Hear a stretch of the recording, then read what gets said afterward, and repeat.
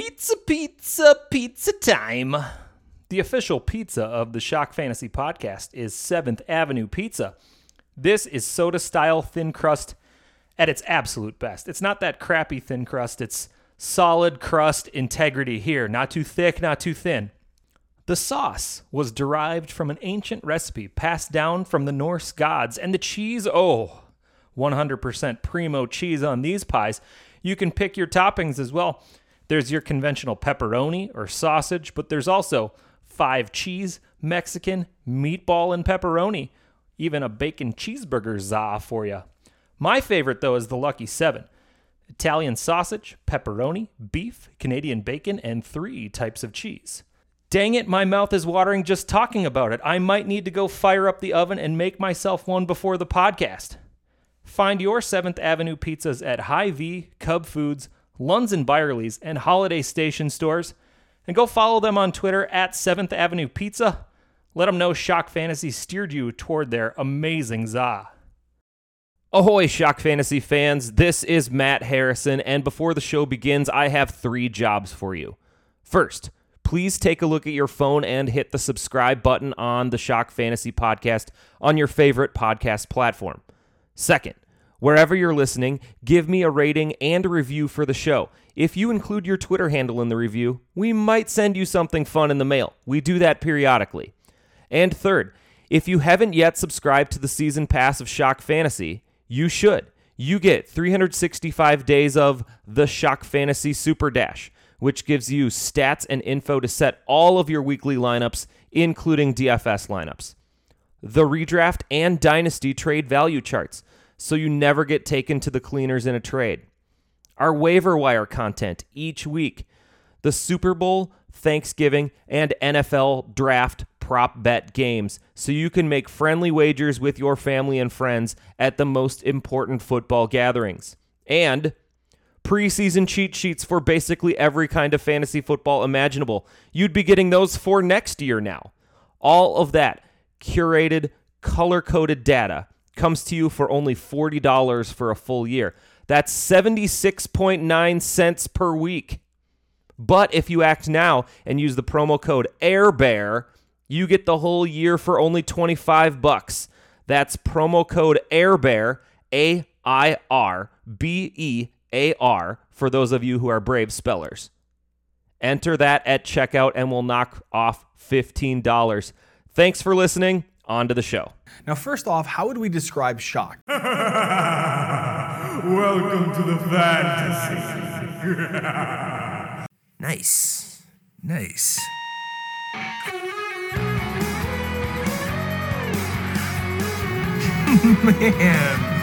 you are one pathetic loser. Ridiculous. Completely ridiculous.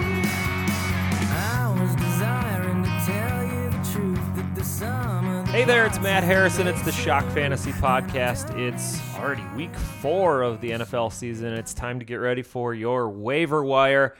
It's Tuesday.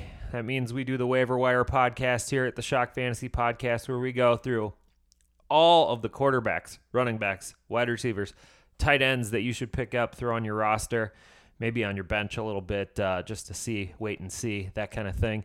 But we always start with the Todd Heap Memorial Injury Report. You suck, you jackass. All right, so let's start with Mac Jones, who has kind of sucked this year. He had an ankle sprain in the last play of the game. It looks like he may miss at least this week's game in Green Bay, if not some more. Keep an eye on that one. Tua Tagovailoa definitely did not have a concussion. No, not at all. Ridiculous. Completely ridiculous. Jameis Winston still dealing with a back injury. Justin Herbert played through the rib injury he's been dealing with since last week, but he did so very poorly against the Jaguars this weekend. Joe Mixon, his ankle was tweaked in week 3. Keep an eye on this one since he plays on Thursday night, and we'll talk a little bit more about his replacement in a minute. Dalvin Cook, he has a shoulder injury to a shoulder that's seen a varied injury history, and he's a Sunday morning at 9:30 a.m. Eastern Time start in London. We should know more about Dalvin if he travels with the team to London on Friday, but keep an eye on that one. His counterpart in the game that he played on week 3 against the Lions, that was DeAndre Swift. Swift got a shoulder injury as well, which they said won't need surgery, but he probably misses at least a few weeks here. Another NFC North running back injury, David Montgomery. They're not sure if he had a high ankle sprain or an MCL injury. Yes, that's what I'm getting from all of my research online. I guess your knee bone is connected to your ankle bone, though, and they say David Montgomery is day-to-day. Amon-Ra St. Brown had an ankle injury near the end of the game in Minnesota. Tests on the ankle have come back encouraging, so that's a good thing for St. Brown, who's been awesome this year. Michael Thomas has a toe injury that will be evaluated this week, and his teammate Jarvis Landry is dealing with an ankle sprain or a foot injury, depending on who you talk to. This is starting to sound like NHL lower body injury kind of designations. Both Thomas and Landry also play in that early Super London game on Sunday morning. So unless you're setting an alarm to get up before that game, you probably have to leave them out of your starting lineup for now.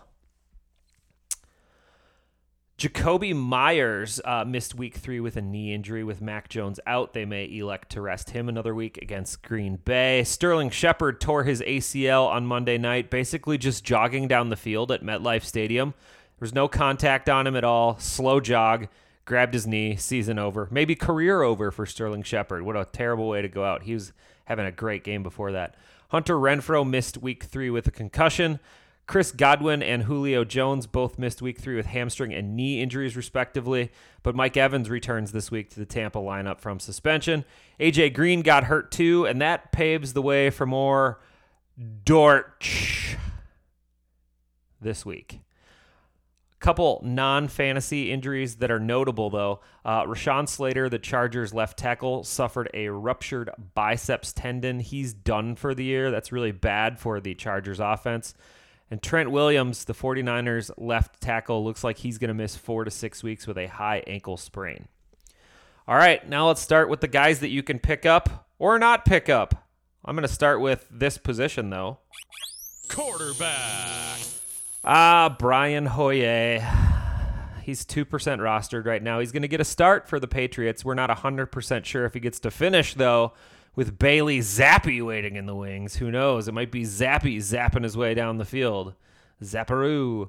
Either way, it's a terrible matchup against the Packers this week unless you are absolutely stuck playing Mac Jones in a 24-team league. You do not need to pick up Brian Hoyer. Zach Wilson comes back from injury this week.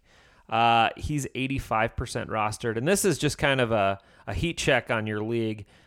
He's 85% owned on Sleeper, but there's a bunch of dynasty leagues in there, and he might be more available in your league. Unfortunately, it's not a good lineup of defenses coming up for the Jets. They get Pittsburgh, Miami, Green Bay, Denver, New England, Buffalo, and then a Week 10 bye. And I don't think he's going to be startable in any of those games, maybe Miami. If you own Zach Wilson, it might be worth moving on from him right now in the hopes and dreams that he comes back and kicks ass and that he's brand new again. This might be the best time to move him. Moving on. Running back. It's actually kind of an interesting running back week. We're going to start with Jamal Williams, who's 91% rostered, but go have a look. And then we're going to talk about Craig Reynolds, also on the Lions, who's 9% rostered. DeAndre Swift looks like he's going to miss a few weeks, and Detroit has never really featured Swift as a bell cow back. Williams has always been involved, especially in the red zone, where I believe he still leads the league in running back red zone touches this year. Reynolds is the guy that might be available, though, for you. He got 7 touches last week while filling in for Swift, I guess in the second running back role. This week, the Lions get Seattle, who is allowing 170 combo yards per game to the running back position. That's the second most in the league. Williams easily deserves 25% of your fab if he's available in your league. Reynolds is startable this week if you're in a pinch. Probably worth a 6% bid if you need some help at the running back position. Alexander Mattison is 94% rostered. That's not surprisable. Kene Nwangwu is 25% rostered. Dalvin looks like he could miss at least 1 week, if not more, with the shoulder injury. Madison is obvious to pick up if he's available. He's worth a 15% bid there. Nwangwu is a guy that should factor in if the Vikings want to play ball control against the Saints in London this week. The Saints are allowing the 9th most rushing yards to the position on the season, and It's a good defense outside of that. The run is the best way to beat them. Wongwu has less of a chance to play than Craig Reynolds does, so just a 4% bid on Wongwu. Khalil Ground Bear is 91% rostered, and I think Sleeper must run crazy fab bids during the Sunday games, like the Old West. Anybody can pick up anybody anytime. I didn't think Herbert would be owned at this clip, so check your leagues to see where he's at. The Bears don't pass the ball at all. The 3 fewest passing attempt games on the season for teams were all Justin Fields and the Bears throughout the first 3 weeks. That's no longer a rain thing. They're not having Fields pass the ball. If Montgomery misses any time, Herbert is in line for maybe 30 touches this week. Seriously. And he did all right last week with a workload like that against Houston. A similarly suspect defense in the Giants is the opponent this week, with the Vikings and the Commanders next on the docket. Those are both okay matchups too. It would not shock me if Herbert just took this job for the rest of the season. Ground Bear demands 30% if you want Khalil Herbert. Samaje Perine is 55% rostered. He had 61 total yards and scored last week. And we're looking at a possibly injured Joe Mixon on a Thursday night short week. That's a recipe for some single game success. Perine is very involved in the passing game as well, and the Dolphins are allowing 7 receptions per game to opposing running backs. That's the 3rd most in the league so far this year. Perine could be a great fill-in for the Swift, Mixon, Cook, or Montgomery owner this week, and it really won't cost you nearly as much, just 12% on Samaje Perine. Moving on to the wide receivers. I'm starting with Richie James at 43% rostered, and a tip of the cap to Brian Johnson, who called Richie Rich James as his take a chance on me wide receiver last week. Not because Richie James overwhelmed the Cowboys and had this great night or anything, but maybe his former Giants fanness of Brian Johnson had him see some sort of injury coming to Sterling Shepard. Maybe he knew about the turf at MetLife Stadium. And Kenny Golladay, he's completely embarrassing. And Wan'Dale Robinson is never healthy. And Kadarius Toney is completely invisible. So Richie James may be the number 1 wide receiver in New York. I'd only drop 5% on James since Danny Dimes is still his quarterback and more apt to run than pass. But you could get the top target getter on the New York Giants outside of Saquon Barkley probably. Mac Hollins is going to be a hot pickup this week. He's 17% rostered. Now, granted, Tennessee's pass defense isn't very good. That's who he played last week, but no one expected Hollins to go for 8 catches, 158 yards, and a touchdown against them. Oh, and by the way, he added a 4-yard pass in there to boot. Hunter Renfrow is expected to return from concussion this week, but Hollins could still be in the mix, as the Raiders are about 1 loss away from going full YOLO on this whole season. I'd throw about 4% on Hollins, which probably won't get him in most leagues. That's a little less than most people would probably expect here, but Denver is the opponent this week, and they're the top wide receiver defense in the league. And I'd kind of like to see it play out with Adams, Renfrow, and Hollins on the field together against a good defense. The chances are somebody's going to spend 10, 11, 12% on Hollins this week. He's going to do nothing against Denver. He'll be back on the waiver wire next week, and you can pick him up for $1. 2 more wide receivers, and this one is Greg Dortch. Greg Dortch is 75% rostered. Dortch had another good week. 8 catches, 90 yards, and A.J. Green looks like he's going to miss some time with injury. Rondale Moore is still not back. DeAndre Hopkins is a few weeks away from suspension here. So Dortch has a clear path to be the number 2 wide receiver in Arizona for at least 2 to 3 more weeks. Carolina this week, Philly next week, and Seattle the week after that are not incredibly scary. So Dortch could get some starting grades in there. If he's available in your league, throw down 8% on Dortch. Romeo Doubs is 92% rostered on Sleeper. Briefly, it sounds like Dobbs is going to be taking most of the perimeter snaps for the next few weeks opposite Allen Lazard. Sammy Watkins and Christian Watson are both dealing with injury right now, and Dobbs has looked good so far, including 8 catches, 73 yards, and a score last week. Maybe he's Aaron Rodgers' new best friend. Who knows? And if he's available, grab him for 10% because I actually like him quite a bit. Moving on to the last position, which is Tight end. two guys we kind of mentioned last week. Tyler Conklin is the first one who's 70% rostered. We highlighted him, and he showed up again for the Jets in Week 3. Another 8 catches and 84 yards for Conky 2000. Ready to assist you, Pee-wee. Problem is, Zach Wilson is returning this week, we think, and we don't know if Conklin has the same vibe with Wilson as he did with Flacco. The good news is Miami, Denver, and New England have all been bottom 10 defenses against the tight end so far this season, and they're up in 3 of the next 5 games. So we will quickly see if this is for real. This time I feel it. I'm coming clean, just don't let go. I said from the start that you could take it or leave it. I prefer that you keep it. Don't let go. Don't let go. So go get Conklin for like 5%. Sorry, I went into Motion City Soundtrack there. David Njoku is 84% rostered. The minute you leave Njoku for dead, he goes for 9 catches, 89 yards, and a score. That's been the tale of David Njoku throughout his career. He's pick-upable and startable this week against the Falcons, who are the second easiest team in the league against the tight end position at around 6 catches and 74 yards per game. So pick him up for like 9%, and then go ahead and start him, and then watch him hilariously do nothing this week, and then you'll drop him, and then he'll kill it next week against the Chargers. That's just how it goes with David Njoku. You're playing with fire if you're playing with David Njoku.